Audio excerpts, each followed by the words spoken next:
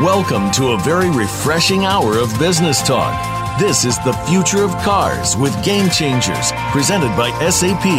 The best-run businesses run SAP. You'll hear from the innovators who know how to use game-changing technologies and business strategies to shake up the status quo in the automotive industry and its supporting ecosystem, and help them move in exciting new directions. Now, here's your host and moderator, Bonnie D. Graham. Yes, indeed. Bonnie in the house. Welcome, welcome, welcome. If you want to help make the world a better place, then it's time to run and drive with the Game Changers. We know that because this is where the best run and this is where the best drive, and we're happy to have you on board with us today. Let's see what the buzz on the street is today. I have a quote from a gentleman named Omer Khilaf. I found this at fierceelectronics.com. Here's the title of his article: Diversity is Crucial to Innovation in the Automotive Industry. And he goes on to say, diverse groups of people bring unique perspectives to complex challenges. They simply look at things differently, which enables them to offer insight or ideas that groups of like-minded people might never even consider, unquote. I think we can apply this to any industry today, but of course, on Future of Cars, we're talking about automotive and manufacturing today. So here's some good news. Awareness of the competitive advantages of diversity continues to grow. That's good. However, let's take a look at some research here. McKinsey had a follow-up study last year, 2018, called Delivering on Diversity. Good title.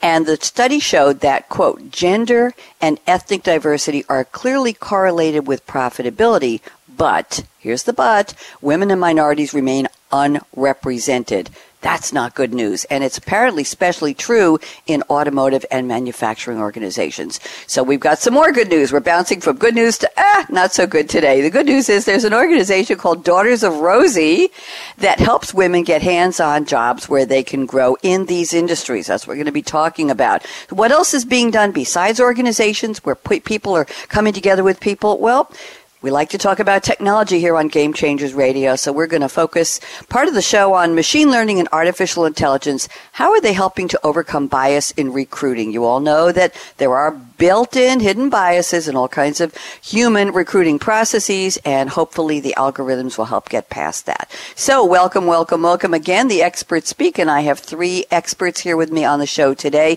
In just a moment, after I call their names, they're going to tell you who they are and what their backgrounds are. So we'll be meeting Danielle Applestone from Daughters of Rosie. Very excited to have her on. Joe Barkai is returning. He's an industry analyst. And Margot C, I'm using your middle name, Margot C. Goodson at SAP is joining us as well. Joe is the returning guest. Danielle and Margot are new. So Danielle Applestone, welcome. And please tell us just a little bit about who you are, your background, and who is or what are the Daughters of Rosie. Great. It's so awesome to be on your show. Thank you. I'm from rural Arkansas. I learned how to build stuff, and basically my whole entire life has been shaped by building things. And I decided to run a factory at one point. I did that for 5 years and ended up staffing the factory with women that we found in the community, and also men who just had great aptitude and a desire to learn these like hands-on skills and actually get into manufacturing. And so after I sold that company, I decided to start Daughters of Rosie to really see if we could get this going on a much larger scale. And so we're delivering diverse talent to manufacturers and also getting these women hands-on jobs where they can grow. And, of course, Daughters of Rosie, anybody can be a Daughter of Rosie. You can be a man or a woman or whatever gender you identify with. And the goal is really to start addressing the skills gap in these hands-on industries. So I'm super excited to be here. Very interesting. We're very happy to have you. I have such a round of applause for people like you, Danielle, who start something from the ground up and say, there is a need. I have the skill. I have the passion, the motivation, the drive. I know what to do. I think I know what to do, and I'm going to tell people about it. We're going to start something. I'm just very admiring of what you've done. And just for reference, when you and I met on our prep call a couple of days ago, I said, we have some very young listeners around the world who may not know the reference to who Rosie was. Can you just give us a little background on why Daughters of Rosie? Who was the original Rosie? Yeah, Daughters of Rosie is really like a nod to Rosie the Riveter. So Rosie the Riveter was this iconic, character really for World War II, and allowed people to rally around the idea of women being in the manufacturing environment when most of the men were off fighting the war. And in that period of time, we also had another huge manufacturing labor crisis. And we put 6 million women into jobs between 1942 and 1945. And I feel like if you can do 6 million women in 3 years with no internet, we can definitely do it here nowadays when we have access to people. Definitely can. And I'm looking at the poster here. There are notebooks now you can buy for $2 with Rosie the Riveter. And those of you who don't know, Rosie was a woman with her fist up with one arm over the muscle on her right hand, her arm in a fist. She had a red bandana, polka dot bandana around her head. She's beautiful in a blue work shirt. And the caption at the top of the poster is, "We can do it!" Exclamation point. I love the reference. Thank you, Danielle. I really do. This is great. Now let's move on. Joe Barkai is next. Joe, reintroduce yourself. We haven't heard from you in a while, so please remind us who you are, what you do, and what's your passion for this topic. Good morning, and great to be back here, Bonnie. As you said, I'm an industry watcher, blogger, author. I do a lot of public speaking on technology and business topics, primarily around emerging technologies and the impact on business and society today and in the future. And some of the areas I really pay more attention to is first sort of the industrial Internet of Things, whether it's for product development or manufacturing, which is today's topic. But in general, I'm very interested in the future, in a future world in which everything and everybody is connected 24/7. One other area that is sort of the derivative of that is automotive. I cover technology and business aspects of connected cars, autonomous cars, future of mobility and transportation. And I also, by the way, do this as part of my role as the chairman of the Vehicle Internet of Things activity of the Society of Automotive Engineers. A mouthful, I know. But to the topic, Danielle and I met, I think it was also kind of an engineering and manufacturing conference a couple of years ago. And as you said, Bonnie, I thought that what she was doing is so important. And the way she's doing is so cool that I'm so happy to be with her on this panel today. Thank you. We're happy to have you too, Joe. It's nice to see this, I'm just going to say a groundswell. I'm looking for a poster of Rosie the Riveter. I'm trying to put it out on Twitter right now with hashtag SAP Radio and, of course, all of your handles so people will know. Young ones out there, this is part of history you need to know about regardless of the country you live in, regardless of what you do for a living. This is important and powerful. Thank you, Joe. And our other newcomer today, Margot C. I'm sorry, I can't stop using your middle initial because I use mine. Margot C. Goodson. It's just another syllable. Margot C. Goodson at SAP. Margot, welcome to Game Changers Radio. We'd love to know a little bit about what you do and why this topic is important to you. Go ahead, Margot. Good morning. Thanks so much for having me. Yes, I'm Margot C. Goodson, and I am from North America. Head of North America Diversity and Inclusion for SAP.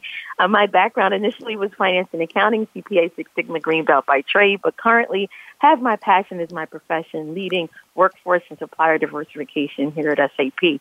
And gender diversity is one of the pillars that we believe will aid to our success, and as well as all the industries. And of course, we help power the manufacturing and automotive industry.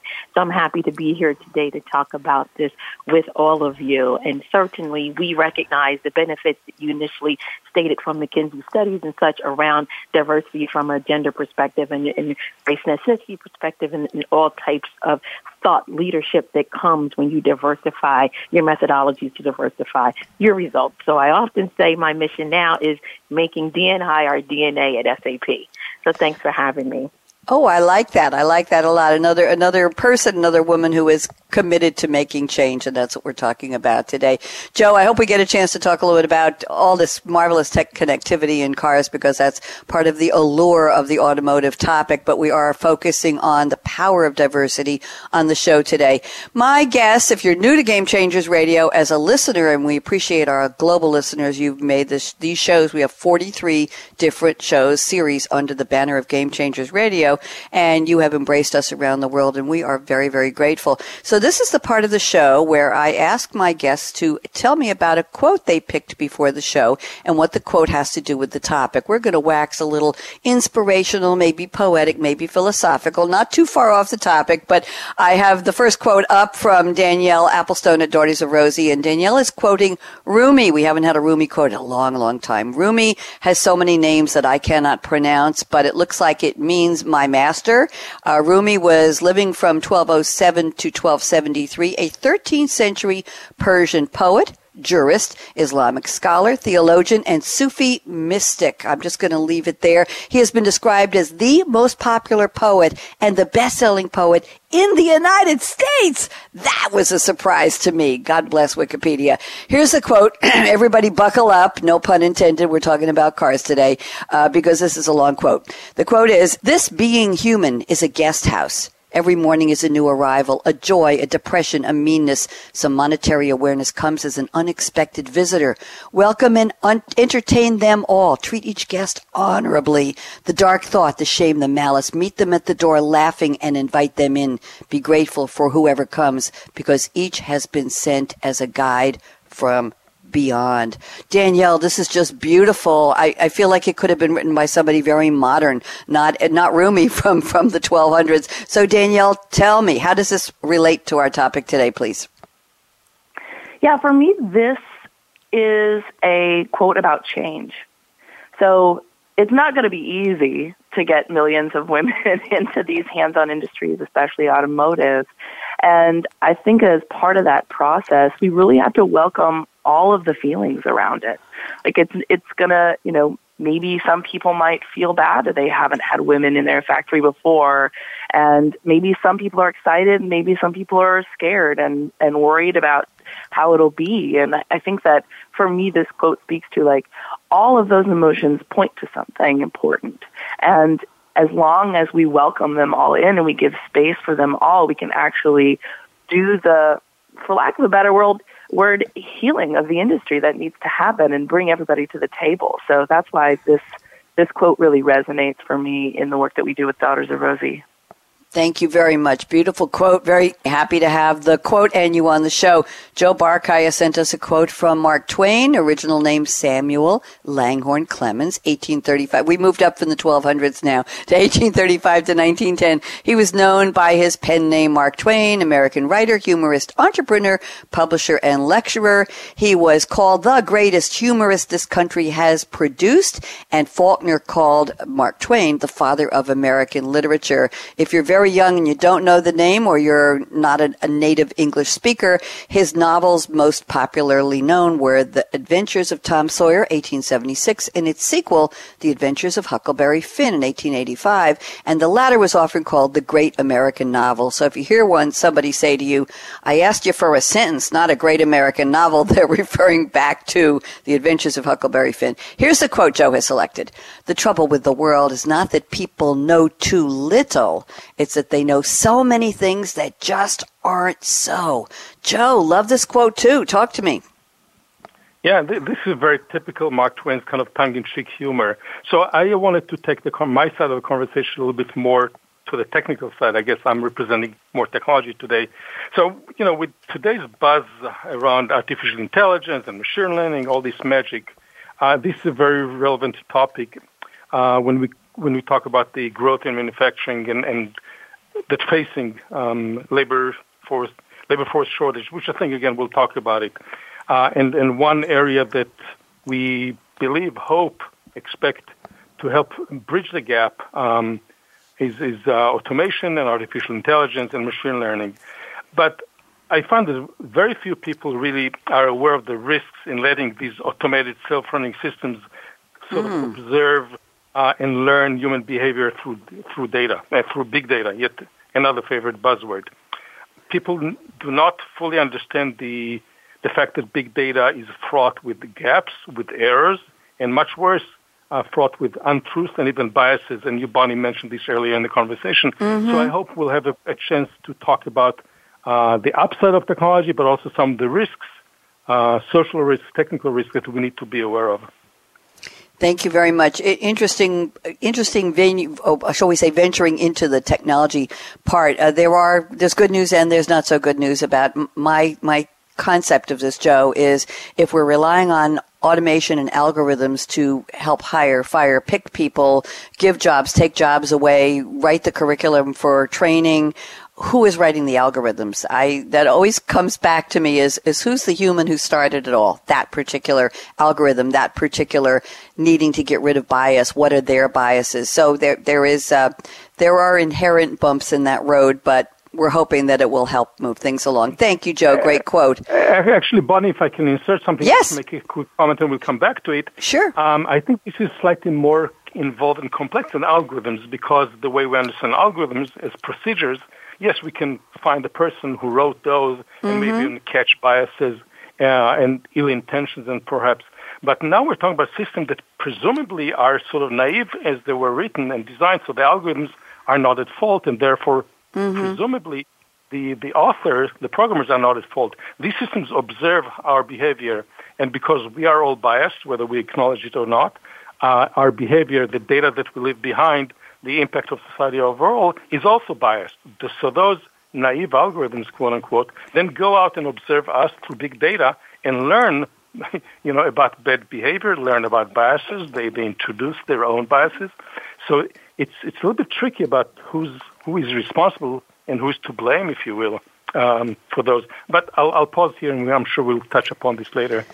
Thank you, Joe. I appreciate that. Good comeback, and I thank you very much. Margot C. Goodson has sent us a quote. I love these short quotes. 1, 2, 3, 4, 5, 6, 7 words. This is from a Chaka Khan song. By the way, Chaka Khan, still very much with us, born in 1953. I call her a young lady.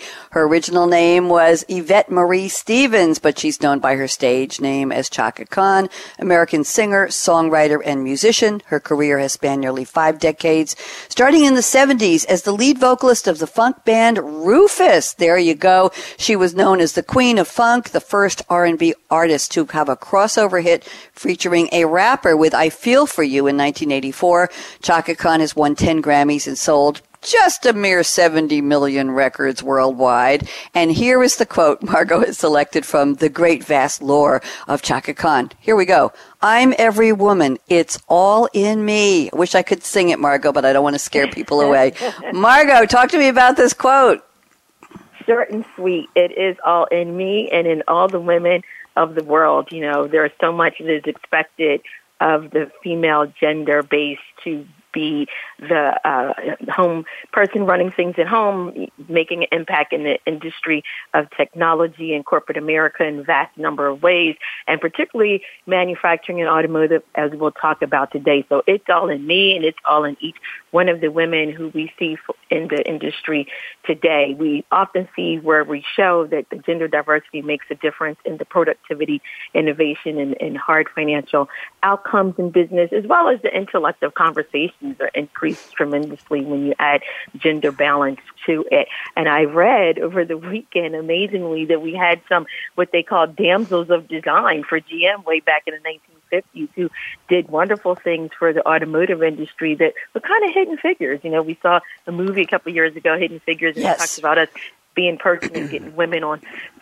women being a part of getting the first mission to the moon, but then we also have it in automotive industry. So it is all in me and all in each one of these women who did these designs for the retractable seatbelt, which is still around, and did things for the childproof latches and the early car phone memo pads in the cars. So fascinating what we as women can do, because it's all in us to be both the caretaker, the businesswoman, the community service activist, and much, much more.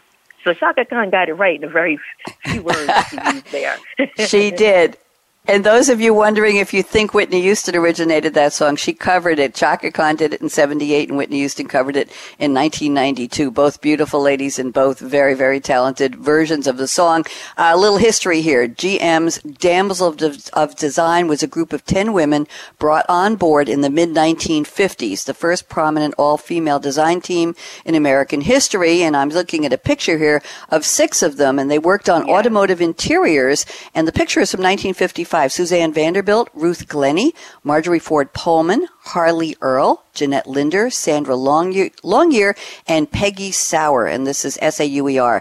And the history of it started with a man. Harley J. Earl was vice president of GM's styling section, and he ushered in new designs, including concept cars, blah, blah, blah. He introduced female designers to his department in the 40s and 50s, believing they would make cars that appealed to female consumers. That was certainly an eye-opener, wouldn't you say, Margot, that, my goodness, women might be the ones making the buying decisions back in the 40s. Absolutely, and still running it today with over 83% impact in that consumer market of buying cars. Here's a press release from 1958.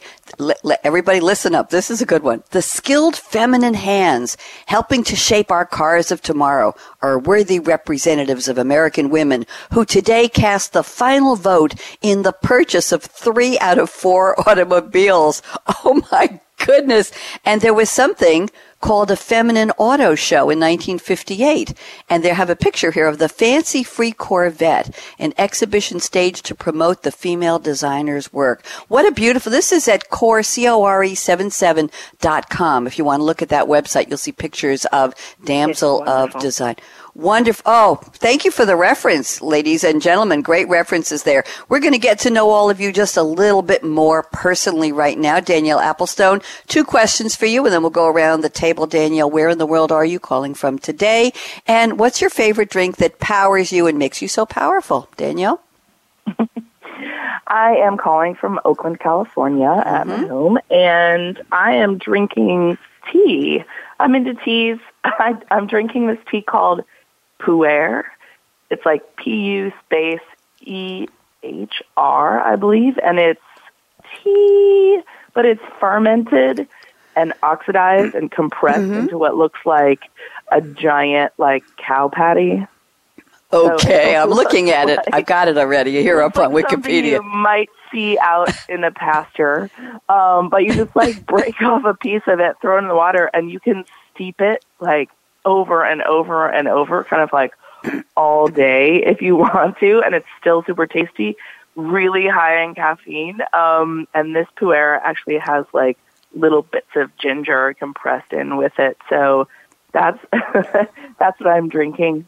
Probably Rumi drank Pu'er also. Probably did. It goes back to, a certain fermentation process for Pu'er tea was developed in 1973 by the Kunming Tea Factory, creating a new type of Pu'er tea. Very interesting. If you go, everybody, just P-U-E-R-T-T-E-A, you'll find the Wikipedia page, and it talks about this Chinese tea. It's a variety of fermented tea produced in the Yunnan province of China. Fermentation in the context of tea production involves microbial fermentation and oxidation of the tea leaves after they've been dried and rolled. It's a specialty. Thank you very much. We've never had Pu'er tea on the show, Danielle, and we appreciate that. I told you something unusual is always piques our interest. Thank you. Joe Barkai, you've been on so many times, I forget all the drinks you've shared with me, but Joe, where are you calling from today, and what's your favorite beverage, whether it's the old one or you got something new for me?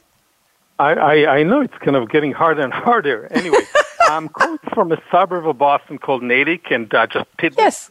I think the town was incorporated in 1780 or so, thereabout, but supposedly it was actually originally founded by Christianized Native Americans in 1650. So it's and the place that it took place is a few miles down the road from here, so it's a very, very old place.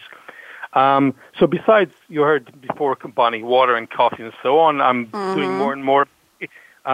We're allowed to mention brand names, are we not? Sure you can. Yes, please. Yes. So I use drinks from a company called Juice Plus. So it's really kind of a combination of nutrients and minerals and good stuff, sort of that can replace the whole meal. So it helps get through the day. But I thought about it a little bit more, and then I think that my drink has not been invented yet. I think they're working on it, but it doesn't exist yet. So I'm looking into the future. I'm waiting for the time when we will have functional drinks, i.e., balanced nutrients and vitamins and so on, that is built to our specific needs. So it's kind of functional drinks based on nutritional genomics. And you can create individual balanced diet. You can incorporate the medication that a person needs. And most importantly, it needs to be tasty. So again, we need to know your genome to create something that you find flavorful. So I'm waiting for this to be invented. Hopefully I'll be back on the show in time to share. Well, when they have a version with chocolate in it, we'll do a whole show on that one. I like that idea. By the way, Natick was settled in 1651 by John Eliot, 1L&1T, a Puritan missionary born in Hertfordshire, England, who received a commission from England's Long Parliament to settle the Massachusetts Indians on both sides of the Charles River. There you go. They were the praying Indians, they were called. Very interesting lore. Thank you very much. You can look up Natick, Massachusetts, on Wikipedia. What would we do without our Wikipedia? Margot Goodson, where are you today, and what do you love to drink?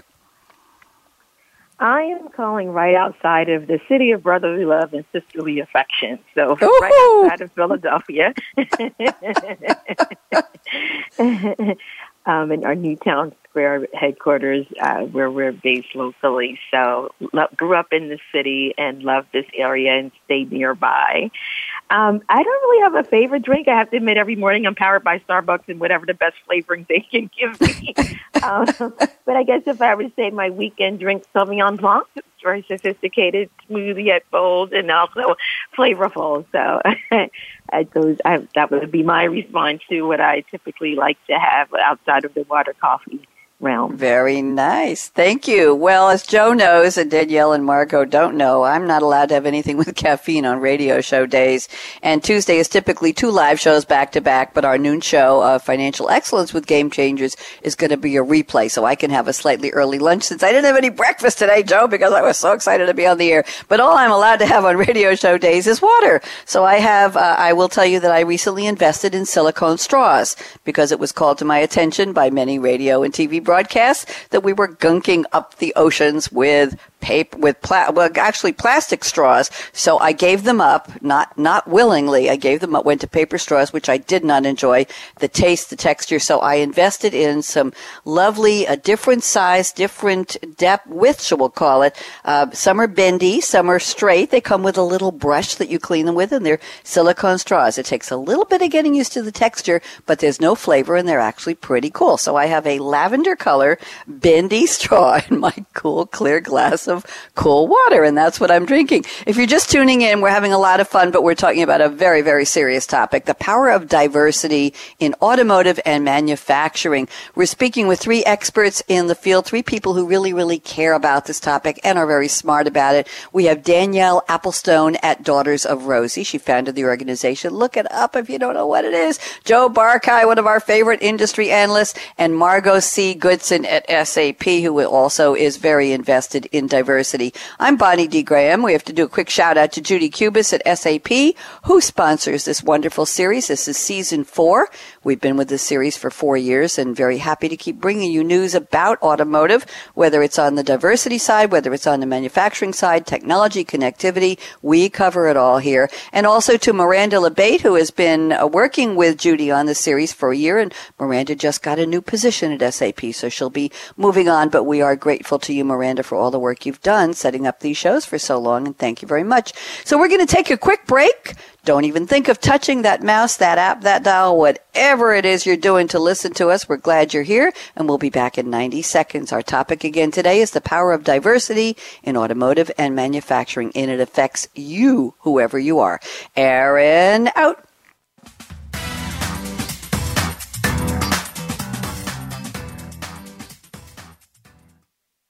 Become our friend on Facebook. Post your thoughts about our shows and network on our timeline. Visit Facebook.com/Voice America. SAP is excited to be a co-innovator with the automotive industry as we help automotive and related companies digitally transform their entire industry and disrupt their existing business models.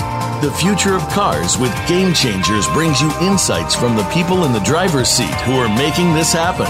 We'll delve into industry challenges and solutions that support ecosystem industries, all to help you succeed in transforming your business and business networks for success in the new digital networked age.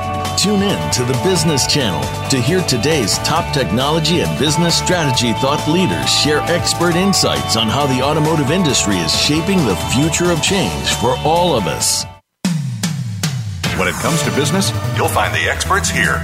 Voice America Business Network.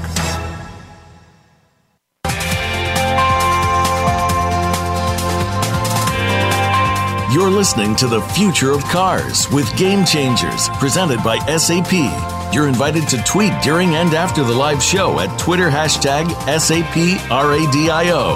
Now, let's get back to The Future of Cars with Game Changers. Yes, indeed. We're talking about the industry, not specifically the cars today, the power of diversity in automotive and manufacturing. Special panelists Danielle Applestone at Daughters of Rosie, Joe Barkai, industry analyst, and Margot C. Goodson at SAP. And I'm still Bonnie D. Graham. We're starting the roundtable formally now, and here are some notes that Danielle Applestone sent me before the show, and she'll tell us what this all means, and then we will invite Joe and Margot to chime in. So Danielle wrote the following. In the U.S., across manufacturing, construction, repair, and transportation, we have over 1 million job openings, and over 8.5 million workers in those industries are 55 or older. Danielle, why don't you finish the thought for us and then tell us what this all means? Yeah, absolutely. The summary is we're behind, and it's only going to get harder. I feel like the normal place that people think about, like, oh, okay, we have an education gap here, we have a skills gap here. What are our career technical programs doing? And when I did research on this topic, there's only about 300,000 people in those industries who are graduating every year and can be hired from career technical programs. But with 8.5 million people who are over 55, that means roughly 850,000 people are retiring each year. So if we're graduating 300,000 and 850,000 are retiring, and we're already 1 million job openings behind, to me that just points to there has to be a better way. There has to be another thing that we do to not only keep people getting into these industries, but make up for the deficit that's created by baby boomer retirement. You mean baby boomers are retiring, Danielle? Nobody gave me the message. Nobody told me that. Oh, my goodness. I'm supposed to retire. I refuse to go away quietly or otherwise. Thank you. I don't think we should ever retire, but that's just me. Okay. Thank you, Danielle. Joe Barkai, chime in here. What do you think? Well, of course, we all know the statistics. I want to really underscore what Danielle just said. And emphasize that it's more than just a matter of headcount. It's an issue of those that retire, those gray-haired baby boomers, are usually more experienced workers. So even if we had a supply to meet the growing demand as they're exiting the workforce, the people that come in are usually better educated, but they're certainly not as experienced as the older workforce. Couple this with the fact that unemployment rate is very, very low. What is it, 3.6%, I think, which is the lowest since like 1970, whatever. So we don't really have enough people looking for work. So we have a situation where we're really growing, and not only headcount gap, but we're growing a knowledge gap. And in manufacturing, knowledge is very, very critical. It's not a matter of just, again, having more heads and eyes and arms. It's brain power that is moving out of the workplace. And I want to kind of tee this, perhaps the topic around automation. So the question is, in addition to fulfilling the headcount, is automation, is robotics, is AI-based systems, are they capable, will they be able to help close the gap or not at all? Thank you very much. And Joe, I have to make a correction. You said gray-haired workers. Some of us are red-haired workers. So just let's be... Well, some of us don't even have hair. Let's not. So we have to think of diversity when we describe the baby boomer population, because yes, we are. Joe, thank you very much for that. Danielle's laughing because we had a chat about that before the show. Margot, join us. Margot, what about this retirement rate and the knowledge base of people who are supposed to go away quietly and some of us just refuse? Margot, what do you see? Definitely some skills gaps and things to be filled. We have 5 generations of the workforce at SAP, and I would imagine that many other companies do. And there has to be that generational intelligence, reverse mentoring, and exchange between the workers to ensure that the incoming talent can get up to speed quickly from the outgoing talent. I also think that we have to start earlier and earlier to plan for filling those roles. So in looking at our internship and rotational programs that companies offer, even in the manufacturing industry and automotive, to help bring them along. I saw something about a new STEP product program, they call it, instead of science, technology, engineering, and math. It's engineering and production, and it's around the manufacturing industry to really be mentors and service sponsors and scholarships in that industry specifically to help close that gap, whether you're starting at the high school, collegiate, or even middle school level, to really get more women and men engaged younger and younger in the manufacturing industry, particularly the gender diversity we're talking about today. Getting the young women interested in it will help also with filling that skills gap and helping with the retiring community to then have a greater influx. Right now, there's only about 29% women in the industry. So again, if we're looking to close that gap, we have to upskill the workers that are incoming, Gen Z, millennials, et cetera, to help before the baby boomers who don't want to retire, which I'm glad about that for those of you who don't want to be there together and really have that impact for success. Thank you very much. Danielle, good conversation around the table. Anything else you would like to add? Yeah, absolutely. Joe mentioned the unemployment rate, but one of the number that I like better is actually the number of women who are participating in our economy and who are working part-time but want to be working full-time. So these people are employed, they're ready, and that number is 6 million. There's 6 million women who are in the workforce working part-time who want to be working full-time. And my plan, just to be totally transparent, is just to train all of those women to do these hands-on roles because they already have the skills to work and be in the workplace. And they want more. They're hungry. And I feel like we're going to find pockets of those people all throughout the economy. And those are the people we really want to pull into these hands-on industries. Thank you very much. Good comments all around the table. Thank you all. Very compelling, Danielle. Now you know how well the round table works. Joe Barkai, I'm looking at your notes, and you know I would love to get into the technology part. So I'm going to read this, and let's see if you want to go there.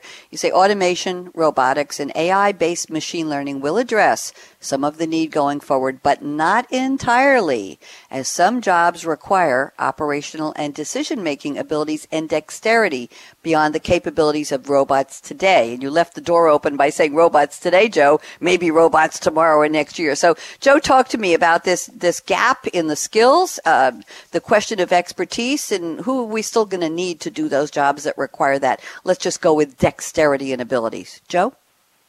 Right. So obviously there is a gap, if you will, between the abilities of most of current-day robots in terms of dexterity, in terms what that really means, kind of picking up parts or subsystems in a way that the robot knows the orientation, knows how much pressure it needs to apply in order to hold the part safely, etc.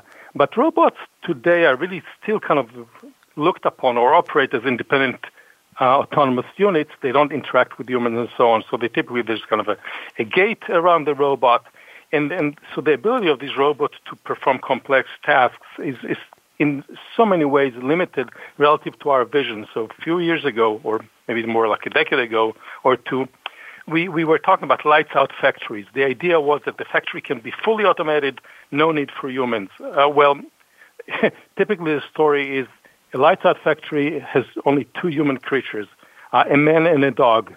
A man to feed the dog, and the dog to make sure that the man does not touch the automation.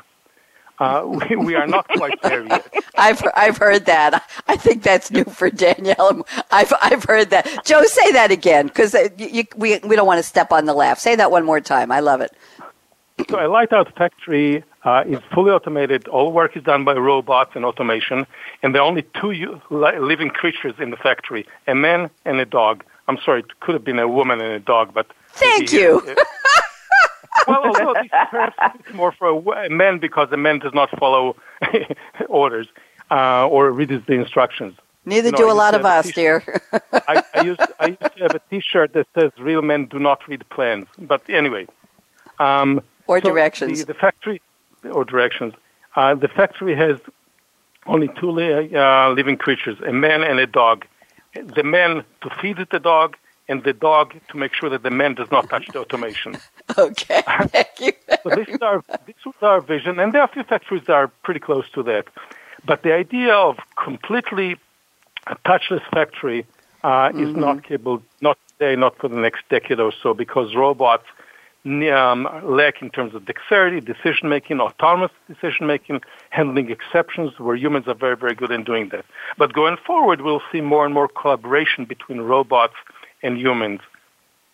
So that was the idea behind introducing the technology here.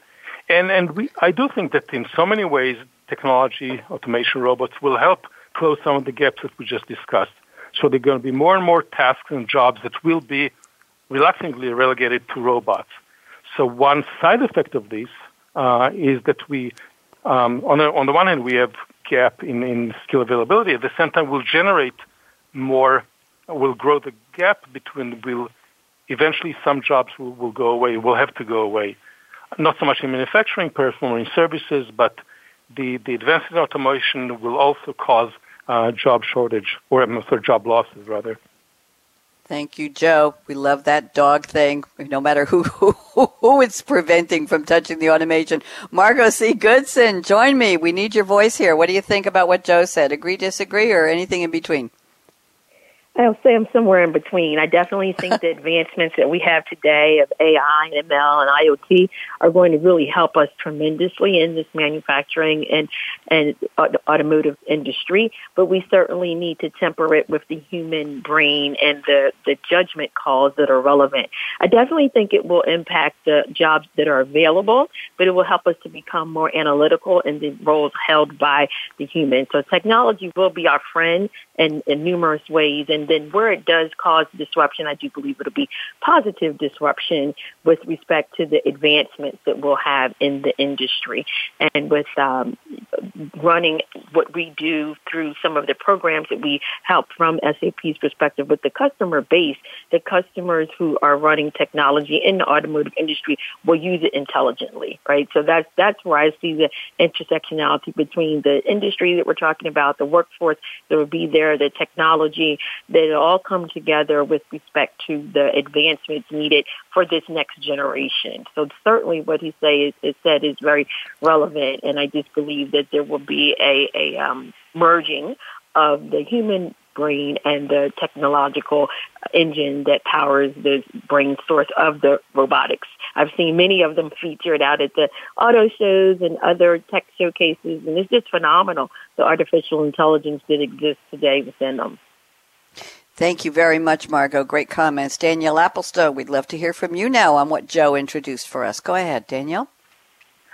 Yeah, I think absolutely he's spot on about the need for humans still in the process. I travel all around to a ton of huge factories and talk to a bunch of people who are in charge of production in this really like Industry 4.0 world.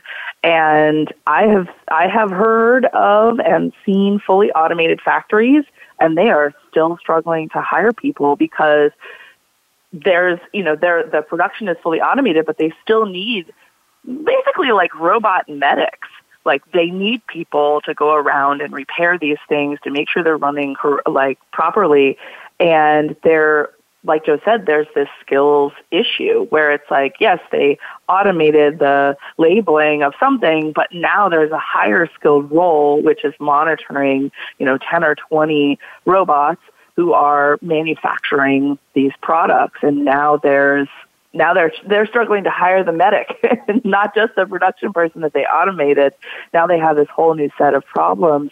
And really it demands problem solvers. Like more than anything else, more than like a specific, like a machinist. You used to be able to go to just get a machinist degree. Well, now it's like a very interdisciplinary role that they're hiring for. So absolutely, this automation has created jobs that are even harder to fill than before. Thank you very much. Good all the way around. Joe, anything you want to do to wrap that up? We have time for me to take one more comment here from Margot's list. So, Joe, anything else you want to add there? Yeah, just to complete Danielle's description. And for us, I'm going to be stating the obvious, but maybe not for the audience. Factories are not dirty, noisy, dangerous places anymore. A few portions of factories are like that. Factories today are basically computer rooms. So the environment is different, the needs are different, the complexity of the task is very, very different. So it's really not your grandfather's or grandmother's factory. I do want to introduce another thought here, though, that because, as I said, automation and robotics will lead to job loss, permanent loss of jobs in many sectors, we need more than just saying this will happen and let's just train more people. We need to really start thinking about how we look at organizations and human workers, how we reformulate the relationship between organizations and human workers, because, again, the introduction of high level of automation and maybe shifts in job descriptions and activities, as Danielle mentioned. But if we do believe, and I believe, that robotics will lead to permanent loss of jobs, we need to rethink the relationship of the working organization. Thank you very much. Margot, proactively. Good point. I think that's what we're talking about here today. Margot C. Goodson, you sent me so many interesting statistics. I'm focusing on the Deloitte study you mentioned. May I read that one? Margot, is that okay? Sure. The first point. Margot says Deloitte cites in their 2018 white paper on diversity in manufacturing that the U.S. Bureau of Labor Statistics showed that women totaled 47% of the U.S. labor force in 2016. Now, keep in mind that's 3 years ago.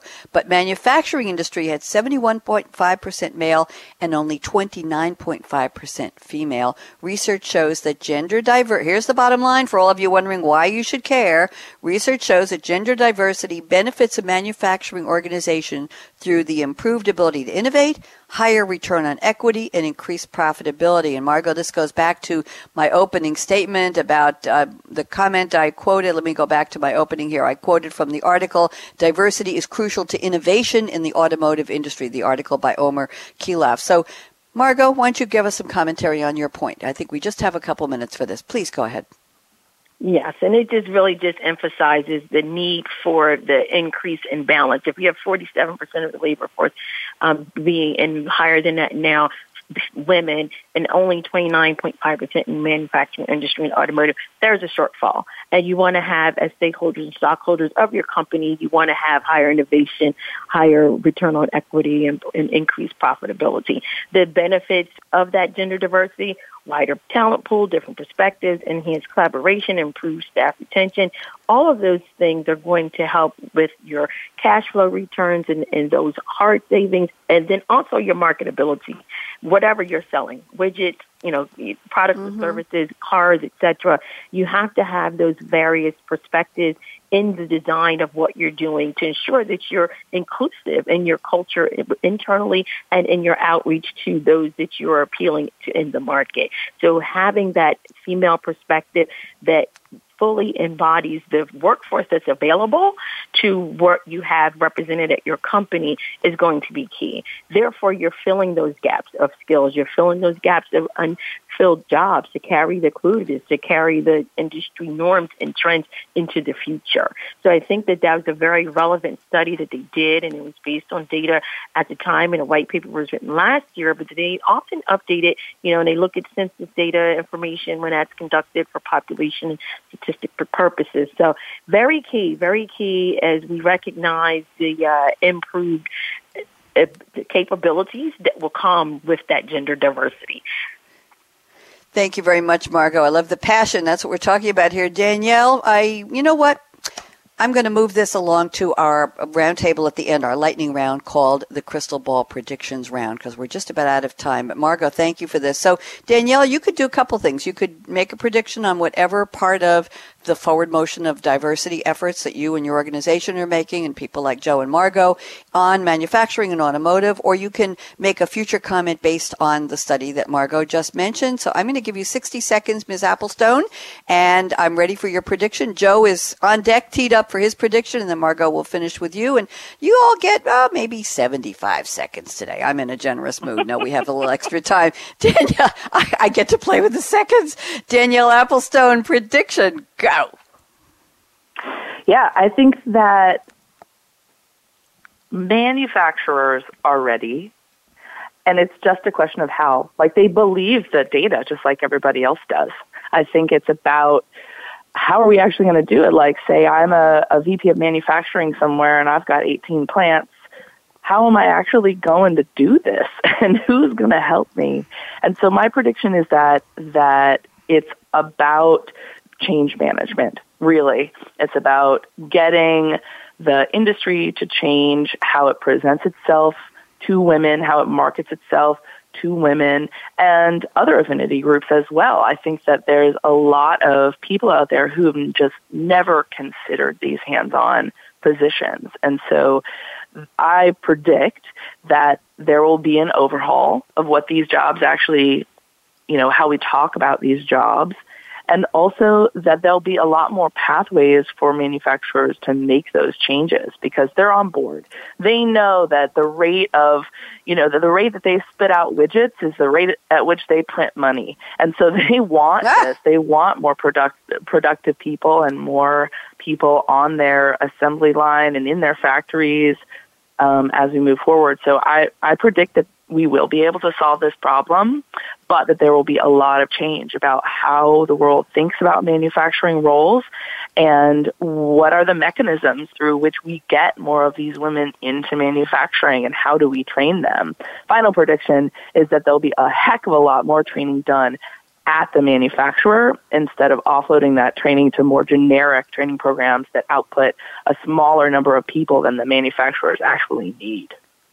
Thank you very much. I like the optimism in there. Joe Barkai, prediction. You've got 75 seconds. Same as Danielle. Margot's all teed up, ready to go. Joe, you're up. Sure. So I will kind of add the next chapter to Danielle's prediction, which I wholeheartedly agree with, of course. On the technology side, we'll see more progress in robotics and automation that move from kind of independent operators to machines working in close collaboration with the women that Danielle is going to introduce to the workforce. So these machines will work collaboratively with human line workers. And again, as we said earlier, lights-out factories are not in the next decade or so. But, and that's my other kind of side story for that, as machines become more independent and make more complex decisions, we will be slowly uncovering and realizing new issues we need to deal with. One of them are questions regarding the ethics of machines making their own decisions, privacy concerns in some sectors, and I go here outside of the automotive industry. So questions regarding machines and making decisions on behalf of humans is going to be a critical discussion. And I go back to a point I made earlier about permanent loss of jobs. We will probably have to have some conversations about job losses and perhaps about guaranteed minimum income. I think it'll be an unavoidable outcome of the progress we're making in automation.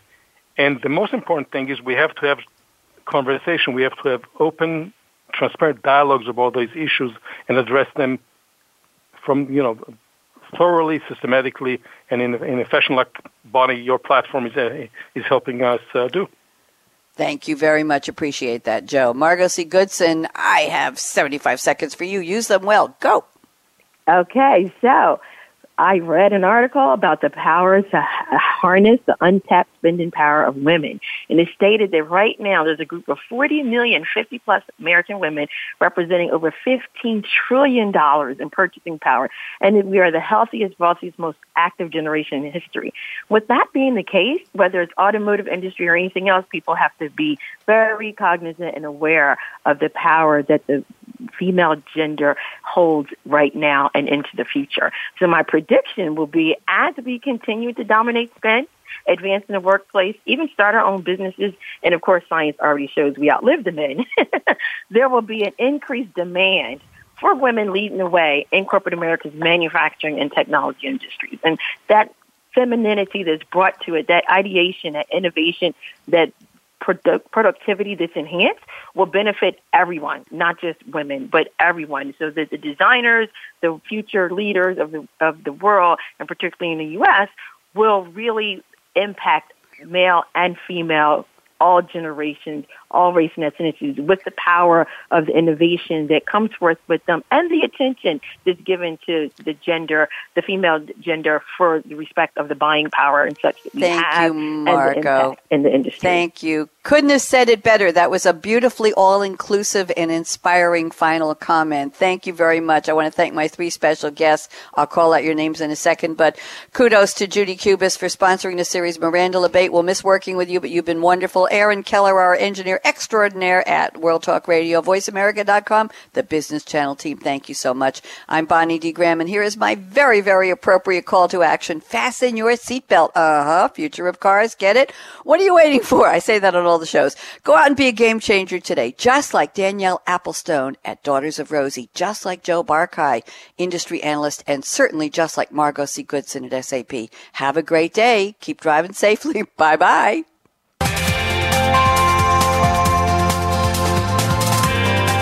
Thanks again for tuning in to the Future of Cars with Game Changers, presented by SAP.